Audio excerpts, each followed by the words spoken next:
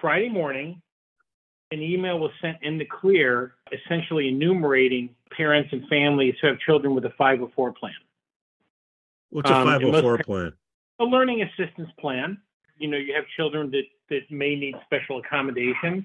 It runs a spectrum of things. It named 238, I think it was 238. It's over 200 email addresses of kids that have special needs. Notifying of the parents that have kids with special needs. They didn't even blind copy. They just CC'd, and they had all the... Well, first of all, it's a violation of a really good law. FERPA, Family Educational Resource Protection Act, outlines that this is confidential information. This really stretches to the most confidential information. It's literally about the students in 67. And so imagine at one fell swoop, you've outed everybody who's got a child that's got a 504 plan.